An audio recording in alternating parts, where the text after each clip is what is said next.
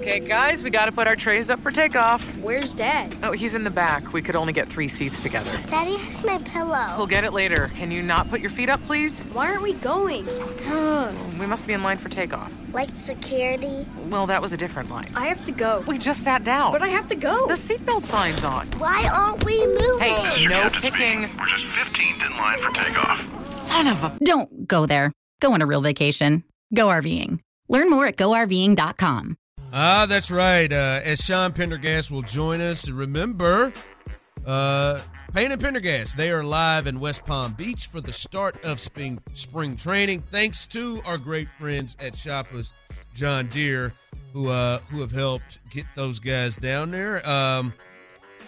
Before we get to the baseball, Sean, I want to bring you into this conversation. And my wife has since texted as we're watching here, or as we've been talking here.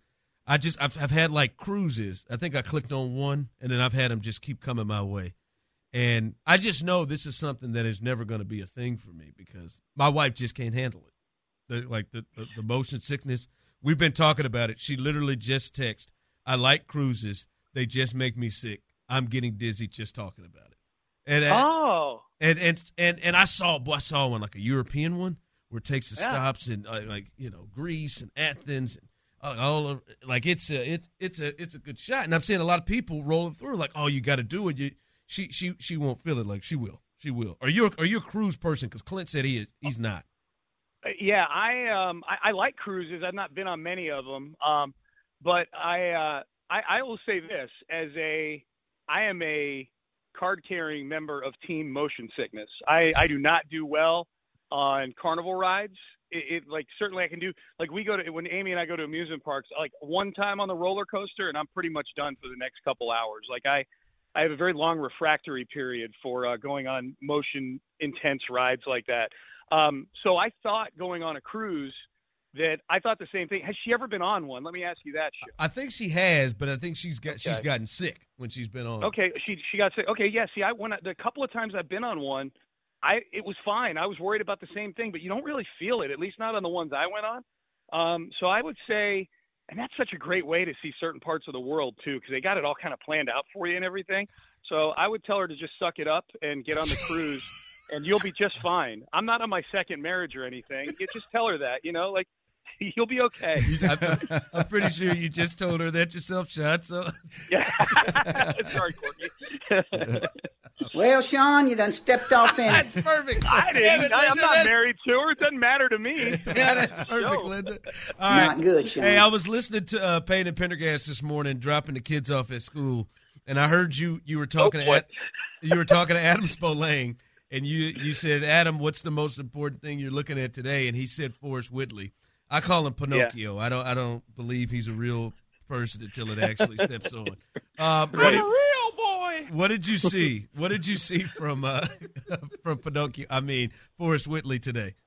Well, we saw in the first inning, we saw a very efficient, just workmanlike pitcher throw 12 pitches to 4 batters and get out of the inning. In the second inning, we saw a fireworks display with a lot of really hard-hit baseballs that if whoever, I forget who was playing center. Oh, it was Mauricio Dubon. If Dubon doesn't make a diving catch to open the second inning, then the floodgates really open on Forrest Whitley. He gave up a lot of hard contact in the second inning. Now, the caveat, I guess, is that you never know. In spring training, guys are working on things.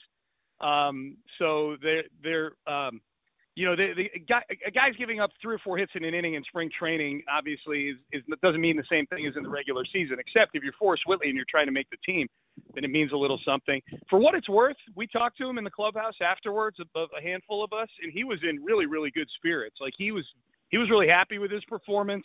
He's working on some things with his arm slot a little bit, so that may have been the reason why the second inning had some fireworks. But overall, he's still a guy who's struggling to make the team, who's probably going to start the season in AAA. Sean, what else stood out to you today? I mean, we've talked a lot about the importance of what you just said. I mean, Forrest Whitley's got to, as Dana Brown said, pop sooner rather than later, and it'd be nice if he did it with Lance McCullers struggling. But other than that, what stood out today? I would say the things that matter. I mean, because by the fifth, sixth inning, they're trotting out a bunch of guys here that don't have names on the back. They only have numbers that are in the 80s and 90s. You know what I mean? So of the guys that are going to factor into this team potentially in some way, probably my biggest concern coming away from this game was Jose Altuve, who had 3 at-bats in this game. He struck out all 3 times. And to me, just from the very get-go, he looked rushed with these new rules. And maybe I'm overthinking it because he's, of all the guys, him and Tucker are the two that we always, regardless of how long it takes, we always just think of their pre-pitch routine because it's so ingrained in us, with Tucker reaching down and getting the dirt and rubbing his bat. And with Altuve, it's doing the, fiddling around with his gloves and tapping his wrist and doing all those things. He didn't even leave the batter's box on any of his at-bats. Like, he didn't even step out of the batter's box. Like, he literally, pitch would come in and he'd either swing at it or take it. And then they'd throw it back out to the mound. He would stay in the box, do the glove fiddling thing, and would be within like 2 or 3 seconds back looking at the pitcher to make sure he beat that 8 count. And he just, maybe I'm taking the results and I'm kind of doing, I'm reversing the chicken and egg thing here, but he just never looked comfortable to me in the batter's box today. He looked rushed, and I think he'll adapt, obviously. Pretty much any minor leaguer who's played under these rules has said it takes some getting used to, but guys get used to it over time.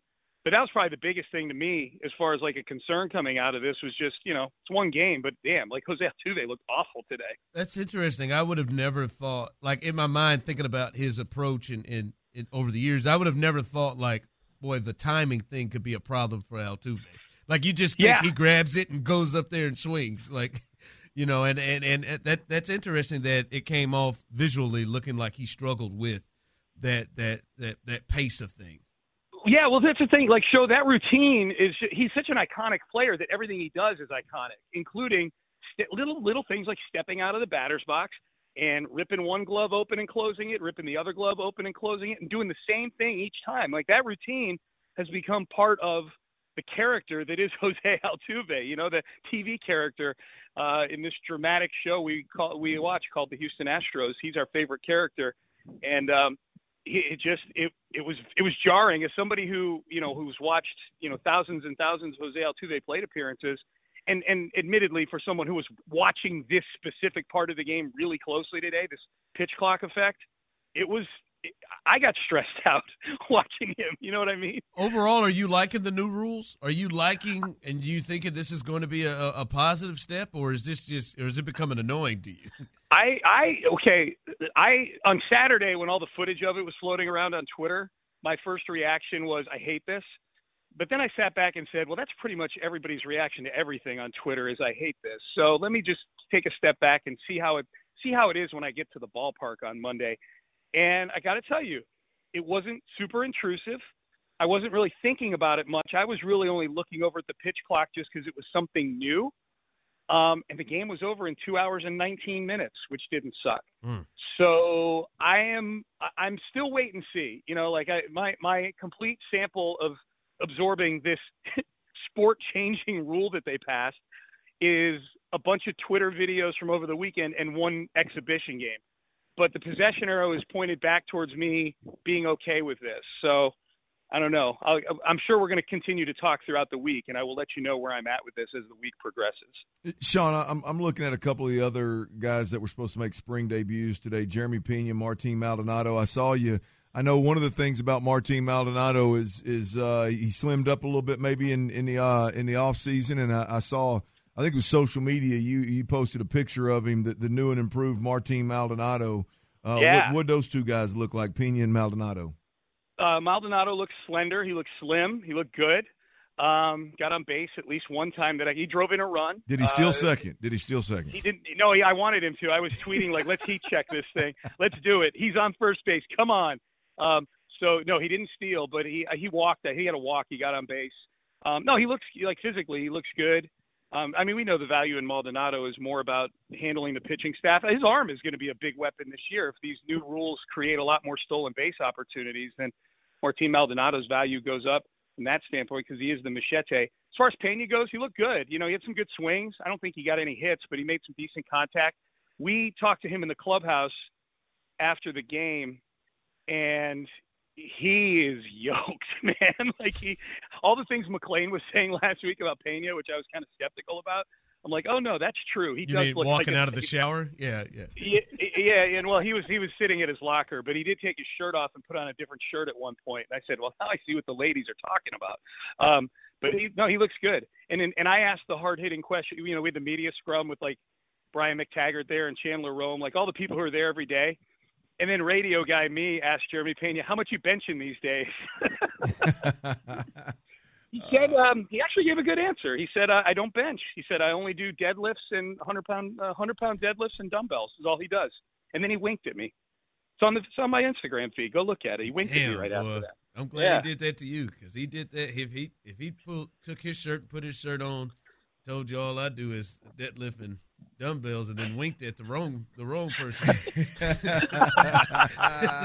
Somebody might be in attack mode. Where's the little afternoon spot at, man? You guys grabbing some pops, grabbing a good little dinner. I mean, what's the deal, man? Well, I just finished recording my podcast with McClain, so I'm not quite in party mode yet. We're going to take the people inside the West Palm Beach, actually Lake Worth Beach chateau that we are in. It's called the Mason House. I just saw the sign. I'm in the front yard right now. Can I just tell you guys something?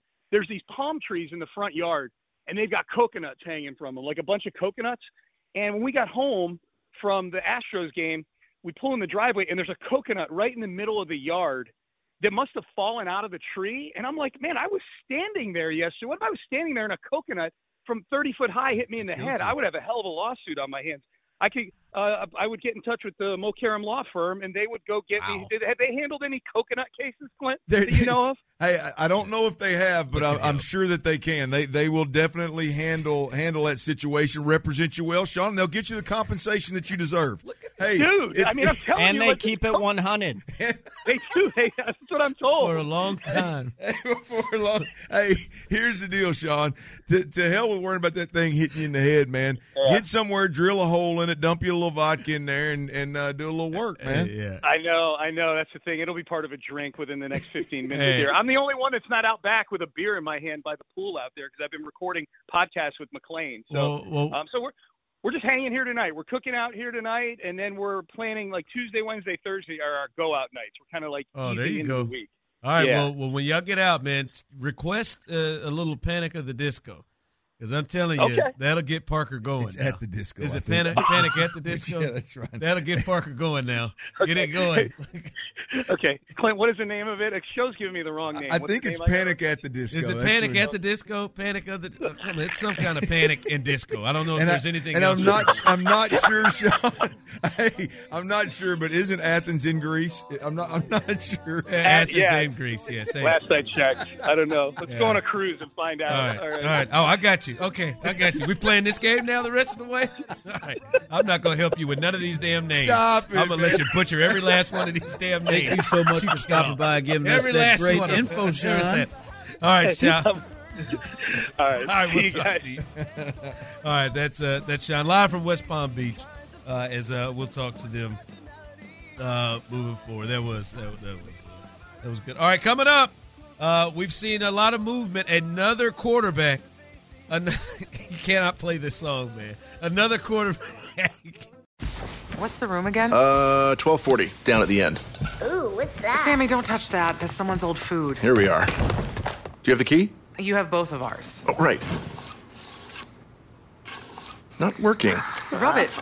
Come on. Try flipping it over. Seriously. Why can't we go inside? I'm tired. Give me yours. You have mine. All right. What? Please, if you Dad, could just... why aren't you opening the door? Can everyone just shut the... Don't go there. Go on a real vacation. Go RVing. Learn more at GoRVing.com. We really need new phones. T-Mobile will cover the cost of 4 amazing new iPhone 15s, and each line is only $25 a month. New iPhone 15s? It's better over here. Only at T-Mobile, get 4 iPhone 15s on us and 4 lines for $25 per line per month with eligible trade-in when you switch. Minimum of 4 lines for $25 per line per month with autopay discount using debit or bank account. $5 more per line without autopay, plus taxes and fees. Phone fee at 24 monthly bill credits for well-qualified customers. Contact us before canceling account to continue bill credits or credit stop and balance on required finance agreement due. $35 per line connection charge applies. See T-Mobile.com. We really need new phones. T-Mobile will cover the cost of 4 amazing new iPhone 15s, and each line is only $25 a month. New iPhone 15s? It's better over here. Only at T-Mobile, get 4 iPhone 15s on us and 4 lines for $25 per line per month with eligible trade-in when you switch. Minimum of 4 lines for $25 per line per month with autopay discount using debit or bank account. $5 more per line without autopay, plus taxes and fees. Phone fee at 24 monthly bill credits for well-qualified customers. Contact us before canceling account to continue bill credits or credit stop and balance on required finance agreement due. $35 per line connection charge applies. See T-Mobile.com.